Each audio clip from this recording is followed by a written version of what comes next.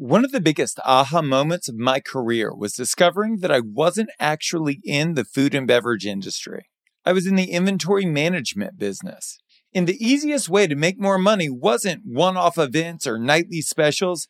It was optimizing my seating inventory on peak. More butts in seats is more money today, and here's how you get it. Yelp for Restaurants Guest Manager Waitlist functionality empowers your guests to add themselves to your digital waitlist before they even leave their house. It provides accurate wait times and automatically notifies diners right before their table is ready. This dramatically reduces turn times, enabling you to handle more volume. Learn more about how this powerful tool can optimize your seating inventory today at restaurants.yelp.com. Now here we go. I fancy myself as an ethical, honest, good employer, but I've seen some of the cases that he works on, and there are some definitely unethical, dishonest, and terrible employers, right? So there are employees that need protection. They do need advocates. If I ever switch back into the law, that's probably the place that I would focus at, because I don't think it's a hard thing to be a good employer. I honestly don't. Just you got to do right by people. Welcome to Full Comp, a show offering insight into the hospitality industry, featuring restaurateurs, thought leaders, and innovators. Served up on the house.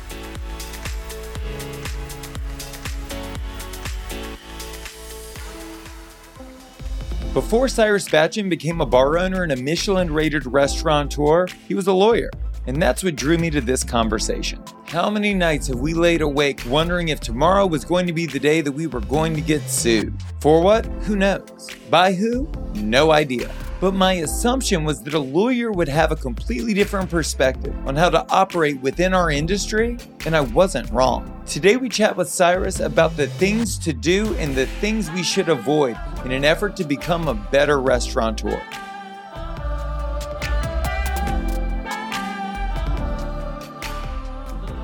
Growing up in a restaurant family, so restaurants came first. So my parents had restaurants. My mom was a first-generation immigrant. My dad's actually from Texas, right on the Louisiana border of Orange. He's from Orange, last city in Texas before you hit Lake Charles, Louisiana. So food was big in our family. When my mom moved here, they moved here. She immigrated from Iran.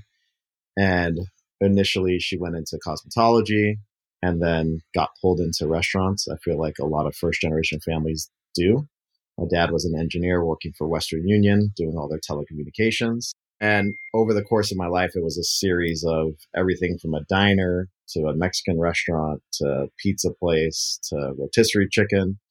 And my entire life was working in these restaurants. So I worked in restaurants, my family's restaurants specifically, all the way up until I want to say my last year of undergrad.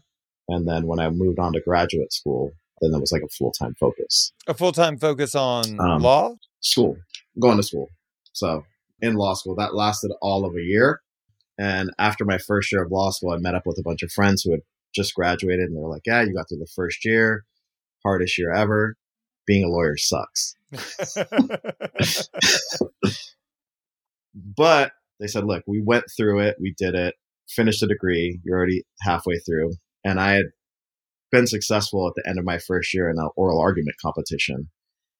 Typically, your first year of law school, you do like a summer internship or a summer abroad. One of the judges in that competition that I won basically said, look, I would love for you to come work for me as a paid intern out of your first year of law school. These offers don't happen.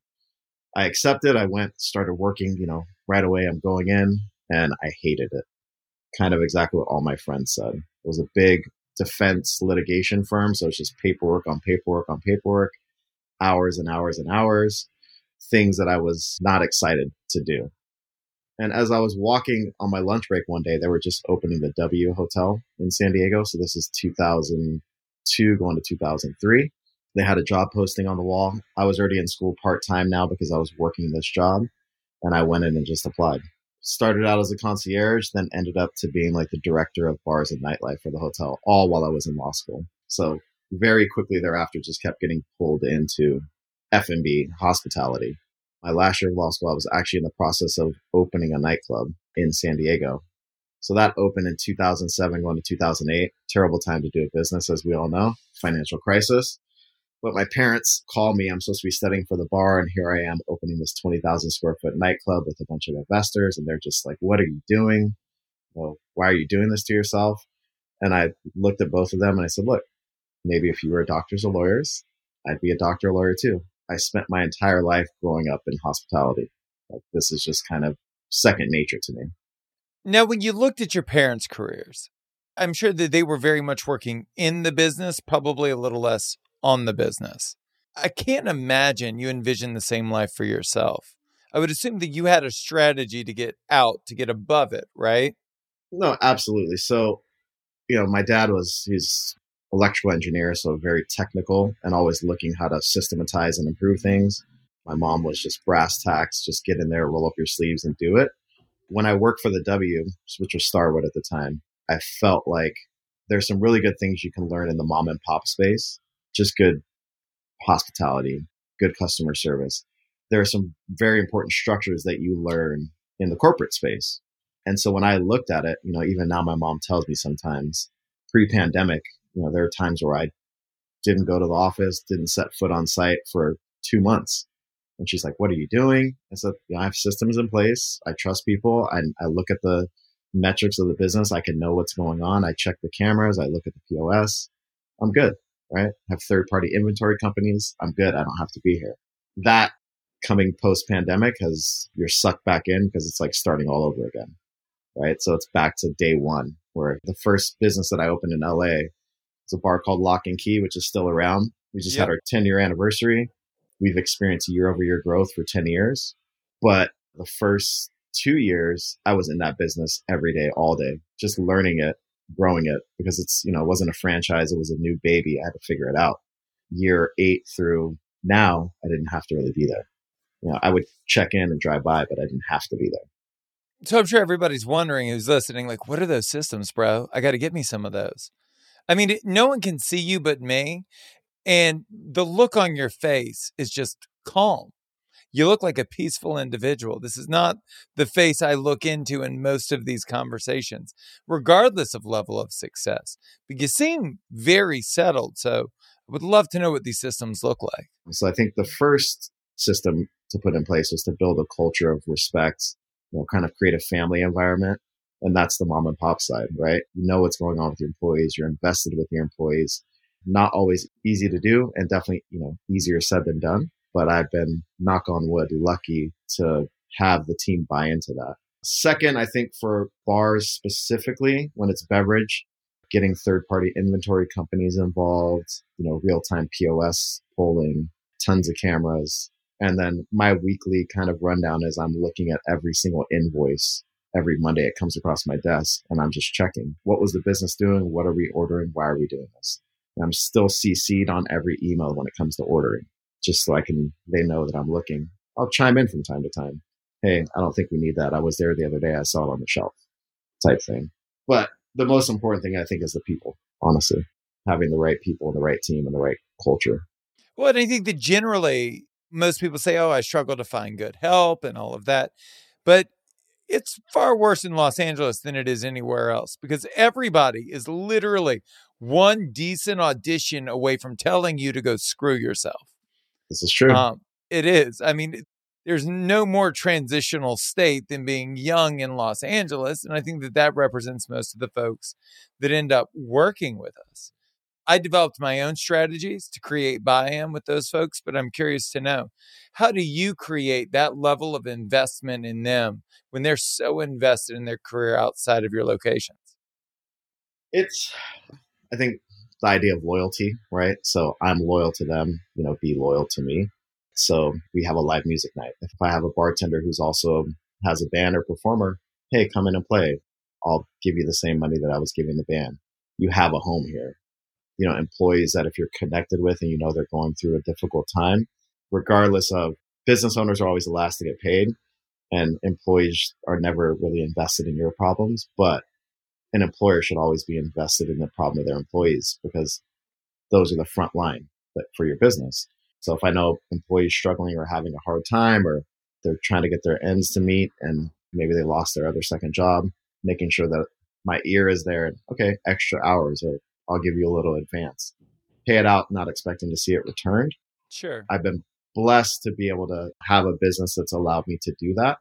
And I realized working for a mom and pop, one of my mom's restaurants, I remember the best day is like $1,000.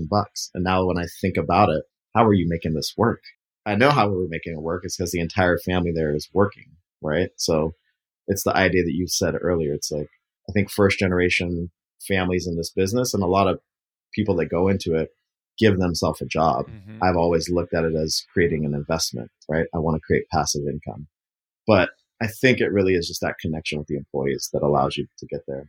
Outside of that, you have to have the means in the business, because if financially I couldn't give somebody an extra shift, or I couldn't support, them in the time they needed it, then maybe they're not going to be as loyal. So I think I've been very blessed and fortunate to be able to do that. As you ventured into other tiers of dining, how did you evolve from an entrepreneurial perspective to be able to meet the demands of these new tiers? I think I like to challenge myself, but the fundamentals I think are the same, right? The ideas of hospitality, culture, trying to systematize things, which definitely becomes a lot harder when you're dealing with fine dining and 100 different vendors and 20 different ingredients. And, I got this at the farmer's market. And you're like, hey, I'm trying to figure out food costs, guy. It's just being prepared mentally to do that. For me, pre-pandemic wasn't as difficult as it is now. I'm really proud of the team that we assembled now for Camphor and what we were able to achieve in less than a year. But it's been taxing, for sure. It's taxing, right? The employee turnover, not from a perspective of people don't want to work for you, but just that they're, I can make $5 more here, so I'm going to go here. I can make $8 more there, so I'm going to go here, right? So the turnover now, specifically in back of house, is significantly higher. Oh, I mean, you'll lose a 5-year-old employee for a 6-hour shift that you're unable to give. Talk to me about margins. Oh, I know. Yeah. Margins, honestly, for us on food and beverage, we run it pretty tight. Labor is what's killing everybody now. Especially in Los Angeles. Oh, yeah. Labor numbers. So I give people this example always. I said, look, Lock and Key opened in 2013. Minimum wage was $8 an hour. A well cocktail, and I didn't pour a bad well, but we're in Koreatown, so a well was $8. A cocktail was 12 to 16. Fast forward 10 years, minimum wage is $16.04. Can I charge you $16 in Koreatown for a Evan Williams old fashioned? I don't think so. So that is the compression that is affecting, I think, margins. But labor has been the biggest, I think, pressure. And people's priorities shifted post-pandemic, right? The idea of like value of your time and what you want to do and what you want to pursue. And I'm a big advocate for that. But I also scratch my head sometimes and wonder where the people went. Yeah. We would have put out a job posting, I would get 100 applicants. Now we put out a job posting, it's like trickles in here and there. Oh, yeah. I mean, just in the span of less than a decade, especially in Los Angeles, I saw the labor market change in a significant way. Does it affect the way you imagine your locations operating, or at the very least, hours of operation? So Lock and Key, it did not. Like, I kept most of my employees, and most of my employees returned post-pandemic. Camphor, space was dark, and then that was like a new reconceptualization of the space. So we had to do a total rehire. We launched that restaurant, I would say, with, in all honesty, we're just at our year anniversary, two co-executive chefs, a sous chef, and maybe one other person on the back of the house that actually had proper culinary training and experience. The rest of the 16 or 17, 18 person team, we literally had people coming in saying, hey, I learned how to cook pastry during the pandemic. I would love to be your pastry chef. And we're like, cool, you're hired. Whatever you want to make, just put it on the menu. Well, which would then require the executive chefs to really, they're working like, I mean, these guys, God bless them, they're working, 20, 30, 40 hours, like back to back to back to back, just to really get there. And somehow we made it work, and we're still making it work. But I do feel bad for the back of house team and the team as a whole, because I try to create that work-life balance. But in this market, when people just call you the next day and say, hey, I'm out of here, you've got to plug it in. Usually it's plugging it in with somebody who's there. As far as like changing the menu and things like that, we've talked about it with Camphor. There's certain things that we're like, do we take this off the menu? And then we're so very fortunate to have this, Michelin accolade. And we're like, can't change the menu now because these are the things that got us here, right? If we really, quote unquote, dumb it down, are we still performing at the same level, regardless of if the ingredients are the same? But if we're not employing the same technique, now are we sabotaging ourselves? So that's been a challenge as of late. Does it affect the way you think about hours of operation? So the chefs wanted, their vision for Camphor was this Balthazar 7-day-a-week bistro that's just going, and it's just always a vibe and it's always going. And I sat there as the restaurateur, looked at them and said, yeah, I don't think so, guys. Like, Lock and Key had already opened. I was like, do you really want to work 7 days a week? I don't know that that's the right thing to do. They agreed to 6 days. And so we started off 6 days. Within 5 months, they're like, can 5 sound good. Can we get 5? And I was like, I'm not going to say it, but I told you so. Right. And you can make money at 5 days, though, which is shocking because that's for two relatively old guys that have been doing this a long time. I mean, when you're running 7 days, you can't imagine making money at 5 days. And then you're at 5 days and you're like, this feels good, pretty damn good. So that was Lock and Key. Pre-pandemic, Lock and Key was 6 days as well. Every restaurant that I had was dark on either Monday or Tuesday, or restaurant or bar. And then we came out the gate at 4 days, and it's been fantastic. And now we're thinking, okay, we'll buff in the 5th day, but I'll never go back to 6 or 7, right? Those are days I keep for special events. If somebody wants to book, hey, you have an off day, you want to party, give you a great deal. Those are the, I guess, tricks of the trade. But yeah, 5 days is where it's at for us. I think for sure for Camphor for the long time coming. Let's talk about those hard conversations. So that was always the struggle for me as a restaurateur that doesn't cook. It's difficult to have culinary conversations with somebody that specializes in culinary. It's hard to talk about math and numbers and spreadsheets with people that just don't care. They're concerned about the quality of the food. And ultimately, regardless of what the numbers say for a restaurant, like a Michelin accolade is determined by the quality of the food, the quality of the preparation, and the consistency of the presentation. And so it's very hard to be excellent at those things and worry about cost-cutting measures and did this get done and did you fill out your waste log and maybe we should put a burger on the menu and all of these things, because I think that people that are passionate about people become restaurateurs, and that people that are passionate about food become chefs and maybe foodies. So how do you reconcile the two? How do you create that environment where you're free to speak your mind about someone else's calling? So again, we call it blessed or lucky or chose the right team to put in place. We have somewhat of a symbiotic relationship. One of the co-chefs, Max, he has his own business, so he's attuned to the ideas of numbers and things like that. The other co-executive chef, Lijo, he is a guy who definitely has think through his years at Ducasse.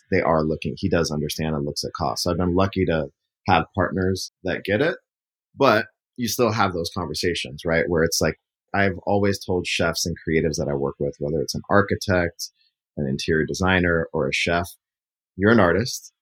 I want you to paint, and then I will come in behind you and basically I'm the builder. I'll tell you what's feasible and not feasible, but I don't want to constrict your creative license. I want you to go like where you want to go, and then we'll have a conversation about whether this works. So I think it's having that symbiotic relationship and working with people that you have a mutual trust, right? I trust Lijo and Max's palates. Things go on the menu. I've never tasted it. I'd be comfortable sending somebody in the restaurant and saying that's good.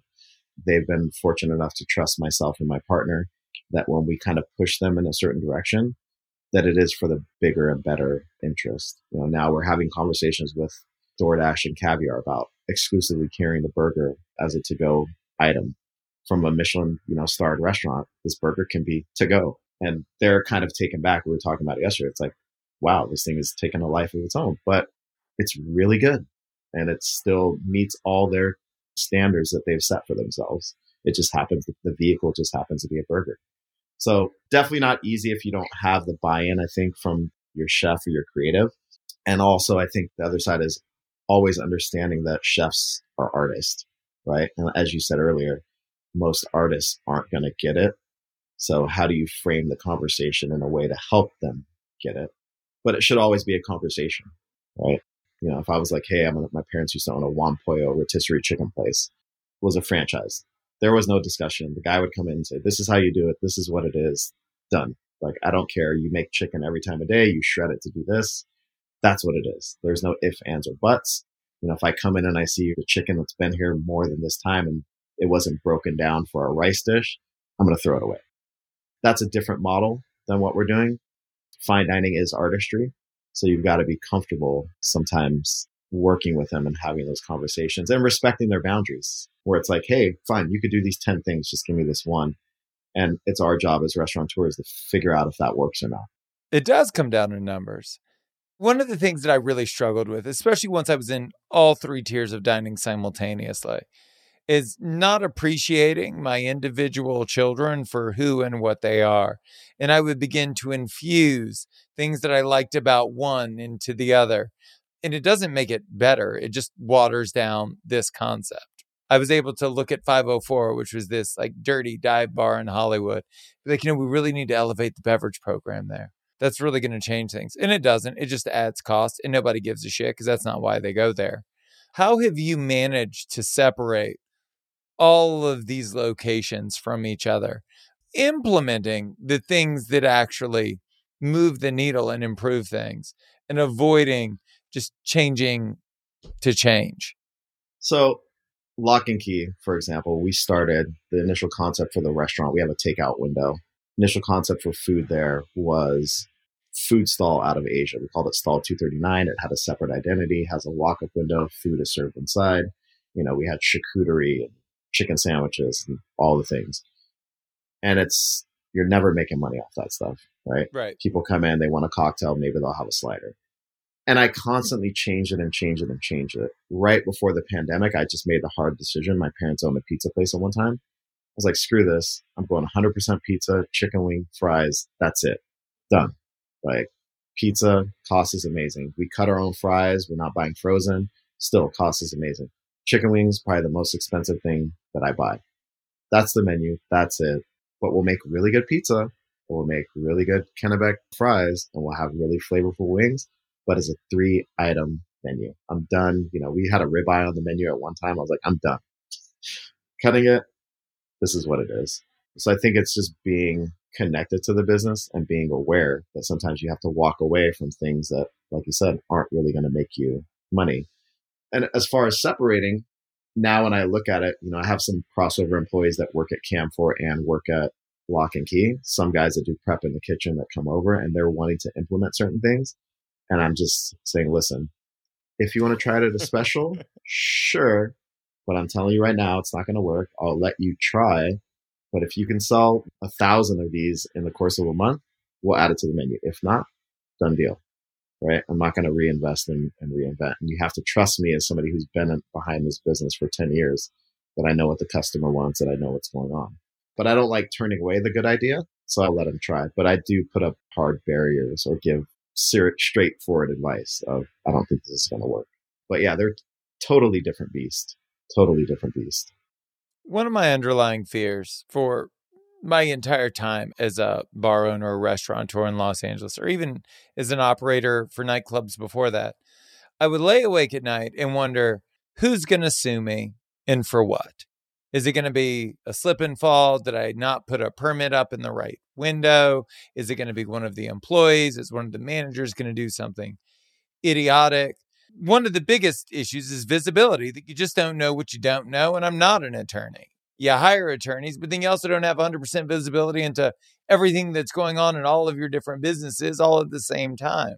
I can't imagine you lay awake at night and wonder about that. I would imagine that having a background in law, that you've done as much as you possibly can to limit or mitigate your liability.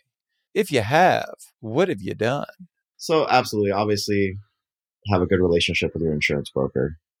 And I would say the number one, and it sucks because most people can't, most insurance workers don't even do this. The number one thing you should read on an insurance policy is not your coverage limit. It should be your exclusions. What are you not covered for? Get to know that to make sure you're actually covered. I think a lot of people saw this during the pandemic with the viral antigen or whatever clause that nobody could get paid from their insurance when they're forced to shut down. So I think that's number one. Number two, you can never have too much insurance. So over insure where you can, and it sucks because you pay for it. And then have for bar, have your systems in place, have your security cameras. If you have in-house security, make sure they're properly trained. If you don't have in-house security, make sure it's a third party that has not only added you as an additional insured, but they need to show you the rider, which is something I've learned too through other litigation. They can send you proof of insurance, but if they don't actually send you a rider that says you have been added to the policy, it's not enforceable. And some attorneys play at that. Some attorneys don't. So there's all these little loopholes to look out for that I've looked at. Latest one we just got hit with at Cam4 was an accessibility to our website, right? Didn't know that was a all thing. All over LA, man. Yeah. These are high frequency, like highly litigious. These are the things that give attorneys a bad name. I'm on the fence of fighting this one because the example that happened with us is we have a PDF of our menu that we show for events. It was never supposed to be forward facing. It accidentally made, like, the link wasn't password protected. This high frequency litigant goes on, sees it, and get hit with this lawsuit. We had taken it down before we even knew about the lawsuit. And then when we hear the lawsuit, we had the whole accessibility, like, look at our website. Is everything cool? Yes, everything's cool. And so it's those pressures and things that restaurant owners have to deal with that frankly suck, because you're right. Every morning you wake up at any given time, who's going to sue me, right? What had happened? Did my bouncer throw somebody out a little bit too hard last night? Or did somebody come in and just pretend like they're drunk to just get ejected to then sue, right? There are definitely high frequency plaintiffs out there, but those are the big things. And tip on the accessibility or ADA website, your general liability policy does not cover that. What covers that is EPLI policy, which I just learned, right? Another insurance you got to pay for. But it's really that. At the end of the day, you can't, as an attorney, I always say this, you can't stop somebody from suing you. You can just be prepared, right? So I think being a member of, like, the CRA, right, having access to the legal help hotline, because most mom and pops are going to freak out. They can't find an attorney. And then talking amongst your peer group or having these kinds of conversations where maybe somebody heard something and they're like, okay, I'm going to go look at that or do it. So I think shining light on where we are exposed as an industry is very important. And then finding the ways to support each other to push legislation, change things. Because I think that's something that I've heard is coming down with the website accessibility stuff. It's not actually a store. And most people are saying it's because of the menu. But what happens if somebody comes in? You just have to be prepared to read the menu off, right? You don't have to provide, a menu that's accessible, but you have to be prepared to service that guest. So the flip side of it is it cuts both ways, right? As my cousin does employment law. I fancy myself as a ethical, honest, good employer, but I've seen some of the cases that he works on, and there are some definitely unethical, dishonest, and terrible employers, right? So there are employees that need protection. They do need advocates. If I ever switch back into the law, that's probably a place that I would focus at, because I don't think it's a hard thing to be a good employer. I honestly don't. Just, you got to do right by people. And if you're not making money and you're trying to, like, not pay your employees, then maybe you got to shut your business down, right? It's just like, that's what it is. And that sucks, but don't bring somebody to work and then not pay them. So I think it cuts both ways. You've got more than 15 years experience and across multiple tiers of dining. And what I was always looking for was this common thread, right? Like, what's the proven formula for success in our industry? What works again and again and again? I don't know anyone that has that formula well mapped out, but there are certainly essential elements that I think many of us have discovered over time. For you, what are those essential elements that create a successful brand? I think for me personally, it's grit, right? You've got to be prepared to keep going. That's just like the driving force. When it comes to just kind of creating a successful brand in and of itself, I think it's being connected to who your patron or target audience is. and being prepared to adapt and service those needs, right? It's the idea of you're always trying to fill some void or fill a gap. I'm sure when you opened 504, you were identifying a hole in the market and you were trying to fill it as best as possible. Lock and Key was the same thing. Camphor was the same thing, just in a different way. So having that grit, identifying what the need is, and being prepared to invest the time, energy, whether it's through yourself or through a team. There's some restaurateurs out there that are fortunate enough to have access to VC dollars or get crazy hotel deals where it's like, blank check, do what you got to do. That takes off so much pressure that you're able to execute. And then there are the bootstrappers who are like, we're just going to figure it out and we get lucky, we make money, we put it to the next one, to the next one, to the next one. But connecting to your customer and fulfilling that need are the most important. And probably, honestly, the most important thing is if you're going to go into this industry, it's hospitality. Make sure you're giving hospitality, right? When you're doing food and beverage and service, hospitality is number one, which is what we've pushed really hard at Camphor. I've pushed it at Lock and Key. I push it in my businesses overseas, giving the customer a good experience because they can spend their money anywhere. What is that guest experience? What is that connection? What is that wow moment? How are you going to make sure that they feel comforted and want to come back and support you? The restaurant industry is filled with these unspoken rules and traditions about how things should be done. And coming up in the industry, you're exposed to these as soon as you hop in. How would you like to see our industry turn the tables and create a better future for all of us? I think, and it's such a broad conversation, right? Industry as a whole, better for all of us. I think we have to figure out ways of providing support for a lot of restaurateurs that are going on these endeavors because there are all these pitfalls that we shouldn't be falling into individually, right? If I could tell you, hey, when you go down here, you make a left, avoid that bridge, it's out, make a right, you're good. I think that sort of like community amongst ourselves and having the ear to the ground for each other is very important. We talked about it one time I was in a group of restaurateurs and I just told them, I said, look, you guys are all in the strip mall. Why don't you guys just all start buying all your products for US Foods? Just have it all dumped in one door. You come and get it. You can negotiate pricing. You can do case breaks. You can do things like that. And the guys were like, I didn't think about that. It's like, you're not competing. Now you're helping each other. So I think that's really important.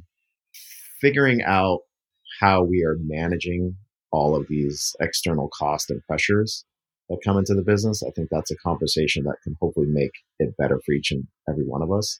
When I used to walk into Restaurant Depot because I wasn't buying things at US Foods because I was just trying to save that 10%, just seeing how many people are in there and what's going on, it's crazy. This is one of the engines that actually drives this economy that a lot of people don't realize.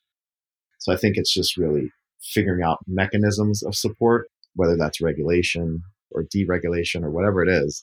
There's some tools that I think city governments can do to take the load off, make it a little easier. Because as I said, restaurateurs were in the hospitality business. We just want to serve people. We want to do good work. We want to welcome customers through the door.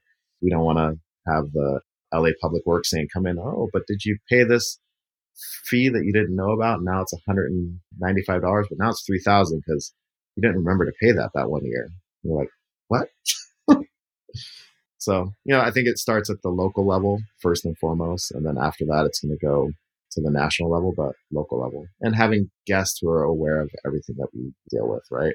Having a platform that, something that you're providing that we can share the trials and tribulations that we go through. I bought the domain, I think like Restaurateurs Anonymous, because it's similar. You got to think about it. It's very similar. It's that addiction, right? Like, what are you doing to yourself today? Like, why are you doing this to yourself? And it shouldn't feel like that, right? We have to figure out a way to where it doesn't feel like that, to where it actually feels like when you have that moment and you connect with a customer and it's a great time, or somebody, I tell people at Lock and Key, we've had baby showers there, birthdays there, we have anniversary photos, we have like wedding photos. It's like we're creating experiences and memories for people. So we should have that good feeling every day about what we're doing. But sometimes it doesn't feel that good. You wake up, sometimes you're like, shit, what did I do today? Why am I doing this? So I think figuring out how to get us out of that, RA mindset. That's Cyrus Batchin. For more on his latest project, visit camphor.la. If you want to tell us your story, hear previous episodes, or check out our other content, go to restaurants.yelp.com/full comp. Thank you so much for listening to the show. You can subscribe wherever you get your podcasts. While you're there, please leave us a review. A special thanks to Yelp for helping us spread the word to the whole hospitality community. I'm Josh Copel. You've been listening to Full Comp.